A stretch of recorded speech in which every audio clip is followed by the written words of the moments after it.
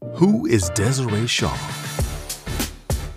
A qualified, registered practicing psychotherapist with over a decade of expertise as a psychotherapist, counselor, and CBT therapist. An expert in men's mental health and relationships. On a mission to make therapy accessible and change the world, one thought at a time. This is the Desiree Shaw Podcast. Hello and welcome. My name is Desiree Shaw. Thank you for listening. I'm a psychotherapist. I'm on a mission to make therapy accessible. Welcome to the Breakup Diaries. And in this podcast, the topic is couples therapy, yay or nay. Some people really don't believe in couples therapy, whereas others swear by it. So I'm just going to highlight how it can help, maybe how it might not help, and the misconceptions and the dark side to couples therapy, and what we think we're going to gain from it and how it can help us. So couples therapy, how many people shudder at the thought. It's surprising that the amount of couples struggling within their relationships who simply would not go to couples therapy, even though it could actually help. So many people avoid it because of the fears and the reasons not to. People think, what will the therapist think? They're going to judge me. They're going to judge our relationship. Don't people saying things about us? There's so much to the thoughts about couples therapy before you actually have it, which hinder the process. Truth about couples therapy is this: it will help you do one of two things: resolve or a resolution. Support you to make an amicable breakup, or support you towards change and evolution. And many of us don't like change. Many of us like things to stay the same. The idea of change is a terrible couples therapy. There are many misconceptions about couples therapy. It's not easy allowing a third person into your private life, expecting them to judge you and make assumptions about you, about your relationship, about how you live. We don't like that. We don't like that kind of scrutiny.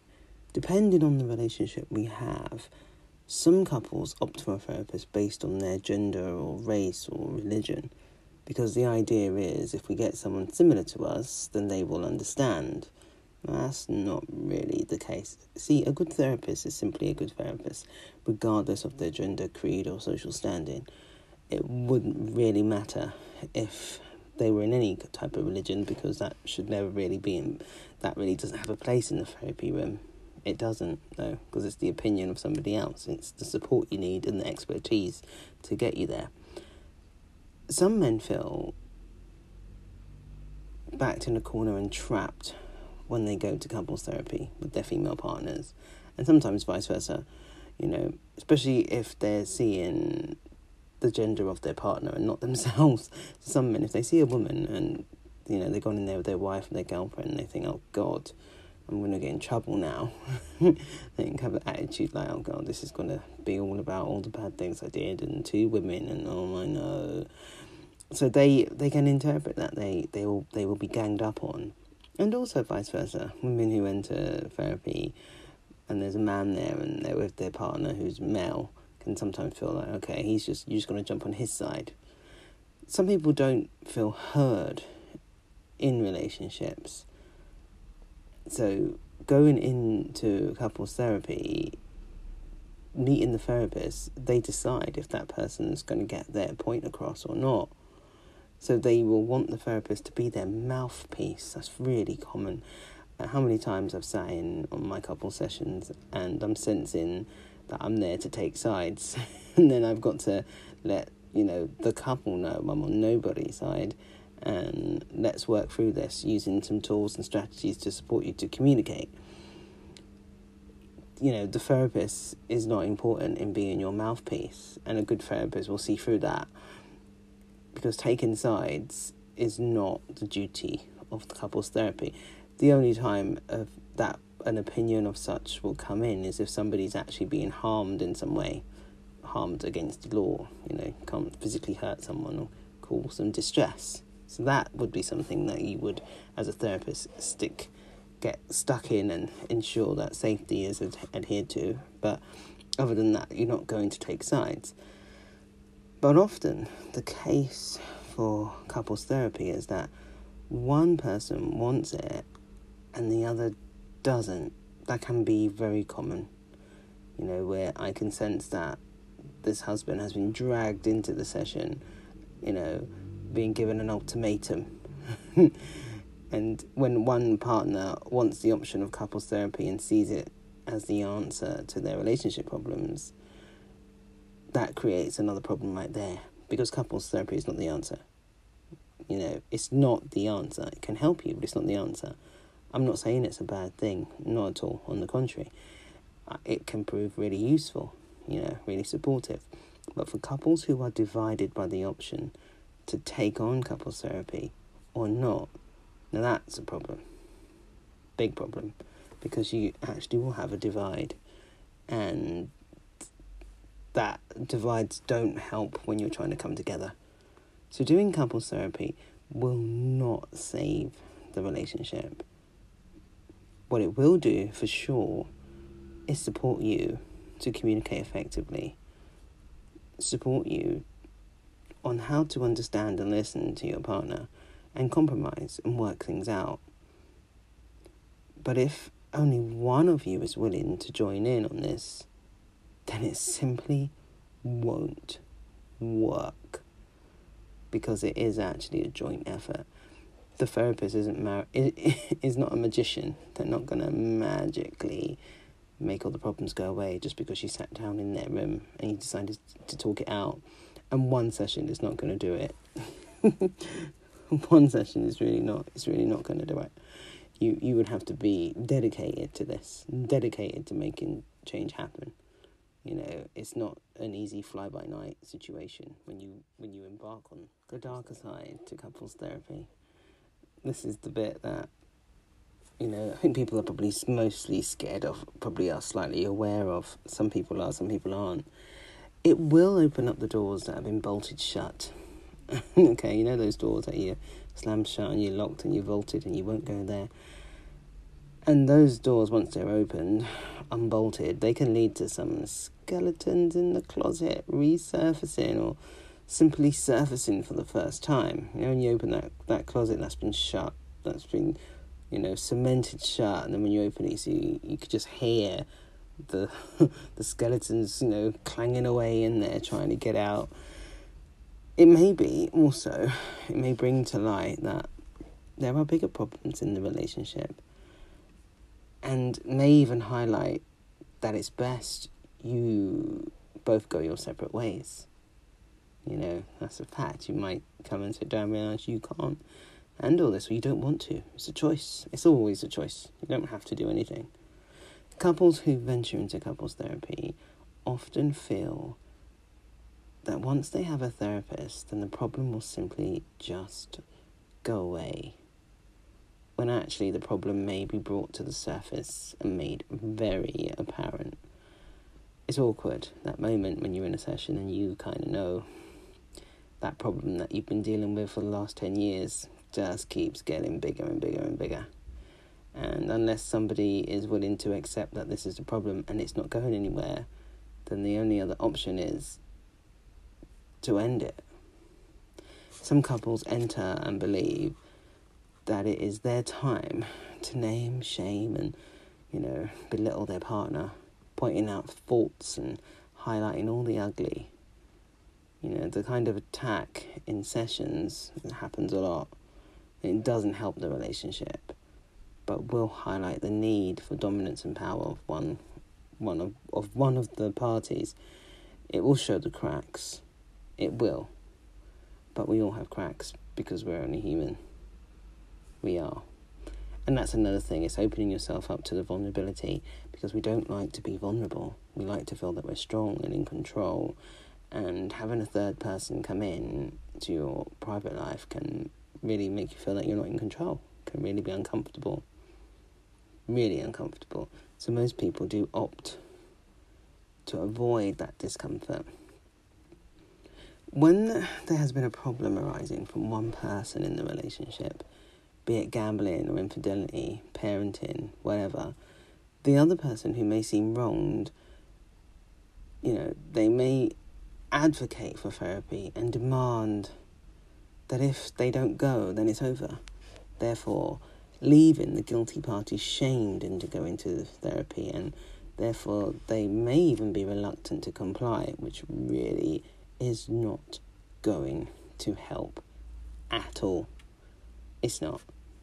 If you force somebody to do something, it doesn't mean they're going to do a good job. And actually, something like therapy, if you force somebody to do something, if they're not open to it, no change will happen. Some people say to me, oh, I've tried this therapist, that therapist, none of it works for me. That's because you were not open to the change. Some people blame how many therapists they've gone to. Oh, this person did this person. No. This is where you've got to take responsibility for yourself. It is actually that you didn't want change to happen. You may be not ready for it. So if you're reluctant to comply, it will not work. And that doesn't mean just following through. That means being open to it mentally and emotionally, not just saying the words playing lip service. Couples therapy cannot save your relationship. Only a couple can do that. What the therapy will do is provide you with an opportunity to work together with the support of a professional. The pain of couples therapy is that when the relationship is in a dark place and one person wants it, couples therapy, and the other refuses, it can feel that the person who wants it is being rejected by the person who refuses to go. Okay, so you got a divide. Because of the stigma of couples therapy, there can be an arrogance that lures above the partner who refuses to go. Statements such as, I don't need it, you can go, you need it, I don't. They often go buzzing around, therefore wedging the gap between the couple even wider. And if somebody's not willing, if you're in a relationship and you think to yourself, let's do this because I want to work towards something, and your partner says, no, you go, I haven't got a problem.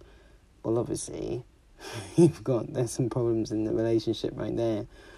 Your partner says, you've got a problem, not me, isn't necessarily supportive, actually quite hurtful. So, and that's due to the stigma of it. But then that does create a bit of arrogance. I don't need it, you need it. So you've got this divide, almost a bit of a shame. You need therapy, I don't need therapy. Some people do that, say, oh, you need therapy, as if it's a slur, as if it's a bad thing, as if it's something to be shamed about. The world needs therapy. I don't care who you are. You could all do with it. Thinking that you don't and that you're above it, it highlights a high level of arrogance, which actually depicts that there are some issues going on there. If you can be arrogant about it, then something needs to help you through that, because arrogance is pretty ugly. It doesn't help a relationship. We base our self-worth in our relationships and feel that if the relationship breaks down, then we're going to be deemed as less than or not good enough or failures. But even worse, that we will be clearly identified as being rejected, because that's the problem. It's like going to couples therapy, it's like throwing the last hand grenade. That is the last thing we want, is to be rejected. Because we are only human, and we are seeking acceptance, approval, and not to be rejected. The idea that we have been rejected places us in a state of panic, and we can seem desperate to save the relationship for fear of what people may think. How many times have I heard somebody say they don't want to break up because they don't want what other people are going to think about them? It's pretty sad that we do this, but we do. We really do this. People come into couples therapy for many reasons, mainly to fix what they have. Truth is, once you enter into it, then the only way is through the process, which will open you up to yourself and your partner, This will lead to another level of intimacy. Intimacy is all about emotional connection and being open and being vulnerable, which may seem extremely daunting because when you're vulnerable, when you're open, you're not in control, and you're not in control in the sessions. Going to therapy, you don't know what's going to happen, and you will be seeking the answer to the overriding question, should we be together or not? But your therapist cannot answer that. Only you. Couples therapy will not save your relationship, but it will help you through to the other side, whatever that may be. One thing's for sure though, when you've broken up and then you decide to go to couples therapy afterwards, think logically about that for a second. I've had that. Well, we've broken up, but then we thought we'd come to couples therapy. Well, then you're not a couple anymore. This is an unhealthy connection that you got going on, and the breakup isn't really going in the direction it should be going in. If you come to couples therapy because it's the very last resort, then you got to say to yourself, what is it you want? Do you want an amicable breakup, or do you want to work this out? Now, if you want to work this out, what are you willing to do to get through? And if you want an amicable breakup, well, then it might be the platform you need to be able to air a few things so you can comfortably move on with your life. But it's not down to the therapist, it's down to you and your engagement. And it is not the answer to save the relationship either. This adds to my breakup diaries, exploring breakups and all the various things that happen within a breakup. I'll be doing more of these on my podcast. Thank you so much for listening. My name is Desiree Shaw. Bye for now. Who is Desiree Shaw? A qualified, registered practicing psychotherapist with over a decade of expertise as a psychotherapist, counselor, and CBT therapist. An expert in men's mental health and relationships.